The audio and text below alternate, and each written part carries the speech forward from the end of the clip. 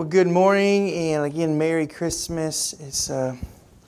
It's good to be with you at the end of 2020.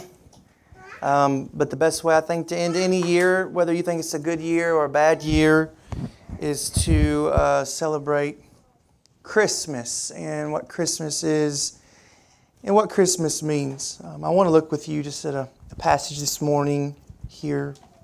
In Romans chapter 4, verse 18. If you want to look there with me. Romans chapter 4, verse 18. And this is what the Apostle Paul writes.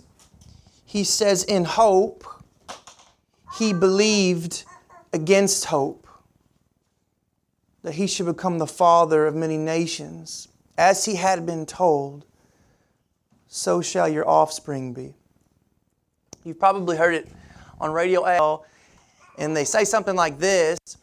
In these uncertain economic times, you need to diversify your portfolio. Diversify your portfolio. Maybe you've heard that. And I guess what they mean is have more than one stream of income and have more than one source of security for your future. There are stocks. There are foreign stocks. There are bonds. There's fixed income. There's foreign fixed income. There are commodities such as gold and silver and precious metals and fuel. And there's so many things you could put your money in quote unquote, it's always these uncertain times, though. That's always their leading phrase, isn't it? Diversify your portfolio for your security. And maybe that's good advice in the here and now. Maybe that's good advice for this life specifically in financial security. Perhaps it is. But it's always the case, isn't it, that what makes perfect sense in man's kingdom is kind of an upside down reality when we think about the kingdom of heaven and the kingdom of God. Because when it comes to your eternal security, when it comes to your soul, friends, we have one source of peace, one source of love, one source of joy, and one source of hope. Just one source. And Christmas is a reminder, a wonderful reminder for us that we have just one hope. Just one hope. Verse 18, Paul says of Abraham, in hope he believed against hope. In hope he believed against hope. Now you remember the story of Abraham and Sarah in the Bible. There are these people living in Ur and living a happy, prosperous life. And God says to them, hey, I want you to leave it all behind, and you're going to go to a strange man's land, and you're going to be a stranger, and you're going to inherit it. And hey, even this, you're going to have a son, and you're going to be the father of many nations. It's an amazing thing that He says. But if you're Abraham, there's this reality. Well, I'm 75 years old, and my wife is 65 years old, and she's barren. But God says it, and so they go. And you know what happens is many years pass. And now Abraham, he's 99 years old. Sarah, 10 years younger than him. And God comes and says to this 99-year-old man, hey, in 1 year's time, you're going to have a son. Some of you think you're old in your 50s, 60s, 70s, 80s. How would you like to, at 99... be told, hey, in 1 year, when you're 100 and your wife is 90, you're going to have a child. But verse 19 after 18 says this, though. He did not weaken in faith when he considered his own body, which was, Paul's not shy about it, good as dead, since he was about 100 years old, or when he considered the barrenness of Sarah's womb. You know what? The meaning there, the Greek rendering of that word barren, is deadness. Deadness. Abraham had no good reason to believe God when he looked at this situation, did he? He was as good as dead, and her womb was dead. I think dead plus dead equals dead. Dead and dead. That's all Abraham can consider when he considers his own body and his wife. He doesn't have a good reason to believe it's going to happen. He doesn't have, friends, a good reason to hope for it. Doesn't have a good reason to hope for it. And I think that's so often, isn't it, akin to your Christian experience and mine. In other words, despair is never in short supply when we're following Jesus, is it? If you look back over 2020, if you had to be honest, perhaps you probably couldn't say you were the spiritual giant you wanted to be. You weren't the prayer closet warrior you know you should have been. You didn't beat on heaven's gates for the things of God. You didn't beg God to fill your heart more. You didn't beg the Spirit to do a work in you and shape you into Christ's image as you should have. You didn't get into the Bible. You didn't root out greater truths as you wanted. You skimped. You stayed up too late. You woke up too late. You probably didn't become all that you would have liked to see yourself become. And perhaps you weren't the disciple maker in 2020 you wanted to be either. You were probably a little selfish with your time and you could have given more away, but you got in the way and general aimlessness got in the way and it didn't happen the way you wanted it to, and perhaps you didn't share the gospel as much as you know you should have, and you were a tad cowardly a time or two and you felt the Holy Spirit prompt you to share the gospel. And I think oftentimes, like Abraham, we're looking in the mirror, faced with our own weaknesses, with our own failures, and our own fears. And you know what we try to do sometimes, just like Abraham and Sarah did? Diversify. Sarah said, I know what we'll do since God's not coming through. I got this maidservant. You knock boots with her. We'll get a kid. And that kid will be like our kid. That's like the same thing, right? It's the same thing. And what did that do? It created all kinds of havoc in Abraham's life. It created romantic havoc. It created all kinds of division between Hagar and Sarah. Sarah, a maidservant she loved, she sent her away to die for all she cared. And Abraham's left now with the turmoil of realizing he's disobeyed God. He's no more closer to having his son, and his wife is a wreck. It doesn't work, does it, when we try to do the things that only God can do. And we drown ourselves in despair, and what do? We lose hope more. But I want to submit to you something that I think oftentimes we lose hope because you and I have a fundamentally unbiblical view of hope. We don't live with a biblical, robust understanding of hope. What is hope? Hope is not well-wishing. Hope is not optimism.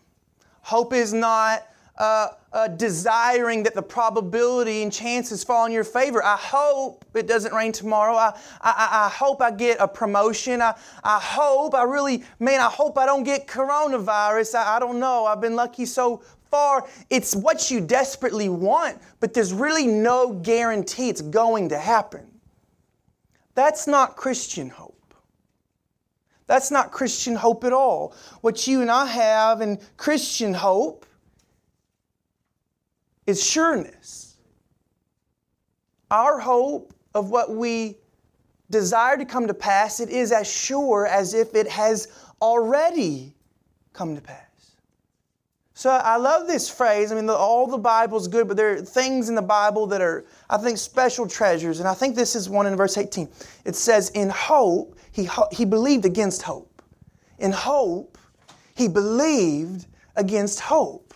Now, how can you believe against hope? That sounds contradictory. If I'm hoping, I can't believe against hope. If I'm not hoping, I can't hope. So what does this mean that Abraham in hope believed against hope? It means this. It means he chose to have the kind of hope that only God can give against the desire and temptation his flesh gave him, which was to have a human kind of hope. He decided to be sure about the words God had spoken to him rather than about the bleak circumstances in which he lived. He had his optimism, which was all but dead. Remember, dead and deadness. But he said, you know what? God has said it is so. God has said it will come to pass. I'm going to hope against hope. I'm going to know against my knowing. I'm going to believe against belief that God has said it to be so. And so somehow, though it makes no sense to me, God will bring this thing to pass because God has spoken it to be. And what did God do a year later? Well, He brought Isaac, and Abraham and Sarah, they had a son. God did it. But I want us to see this Christmas morning really the power of that passage. As wonderful as a thing that was that they got a biological son, that wasn't Abraham's greatest hope. Remember, not optimism. It wasn't his greatest sureness. Jesus tells us Abraham's greatest sureness in John chapter 8, verse 56. Jesus said this to the people, your father Abraham rejoiced that he would see my day. He saw it and was glad. It wasn't just about Abraham and Sarah getting a son. It was about this belief that somehow, some way, God was going to raise up a descendant of Abraham from Isaac and Jacob all the way down. And this greater son to come, he would be a Savior, not just of God's people, but this son to come, he would be the Savior of the whole world. And friends, you and I, so much greater than Abraham, we don't just have the promises of God, which we do have in the Old Testament. You and I live on this side of the cross, and we know that son showed up. He came in, remember, a slop trough we talked about last week. He met us where we are. He washed our feet. He loved us and sinless and pure. He went to the cross and He died. And 3 days later, He got up out of that grave and He walked out so that Peter can say, Jesus Christ is our living hope. You see, it's a sure thing.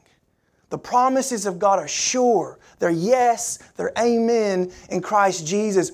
This Christmas, all the mistakes and all the failures and all the weaknesses that stare you in the face, friends, don't look at those. Look to the cross. Look to the empty grave and see the sure hope you have in the Lord Jesus Christ. He is your righteousness. He is your goodness. He is your salvation. He is your power. He is all that you need. He is the fullness of your heart's desire. This Christmas, look to Jesus. He and He alone is your sure hope. He's your sure hope. Paul says in Romans chapter 5, therefore, since we have been justified by faith, we have peace with God through our Lord Jesus Christ. Through Him, we have also obtained access by faith into this grace in which we stand, and we rejoice in the hope of the glory of God. You see how the whole of Advent's in that one verse? Because God loved us, He sent Christ, and when we, by faith, receive Christ, we have peace with God. And because we have peace with God, we have joy unspeakable, and we rejoice in what? Our sure hope.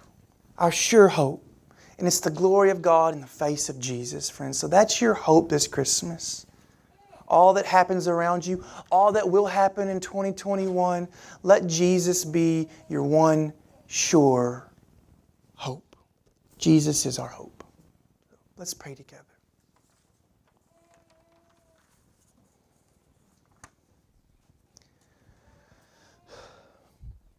Father, we just bless Your name for this Sunday. We thank You for, Lord, not Christmas just because it's a holiday. It's so much more than that. It's the birth of Your Son Jesus. It's light and it's life breaking into darkness and death. It's life raising up our deadness to new life. It's Your goodness coming in where we don't deserve goodness, Lord. It's hope where we had no hope. Father, my desire this morning is for every person in this room that, Lord, as despairing as we may feel about things going on or failures we look at, sins we look at, brokenness in our lives and things that go on, I pray that we would not look to how great our sin is, how great darkness is, but we would see how bright the light of Jesus is and how wonderful our hope is in Christ. And that would be all we need to sustain us and see us through. And Jesus, we know You're more than enough. You're more than enough. And my prayer for you this morning, if you're here and you're not sure you have that hope, Paul makes it very simple and clear if you don't know Christ. It's just receive the gift. Believe Jesus. Take Him at His word that He is life and He is light and He is all the forgiveness of sin that you need, and He will be your living hope. Just repent. Turn from your sin. And receive the life of Jesus Christ. That's the meaning and that's the gift of Christmas.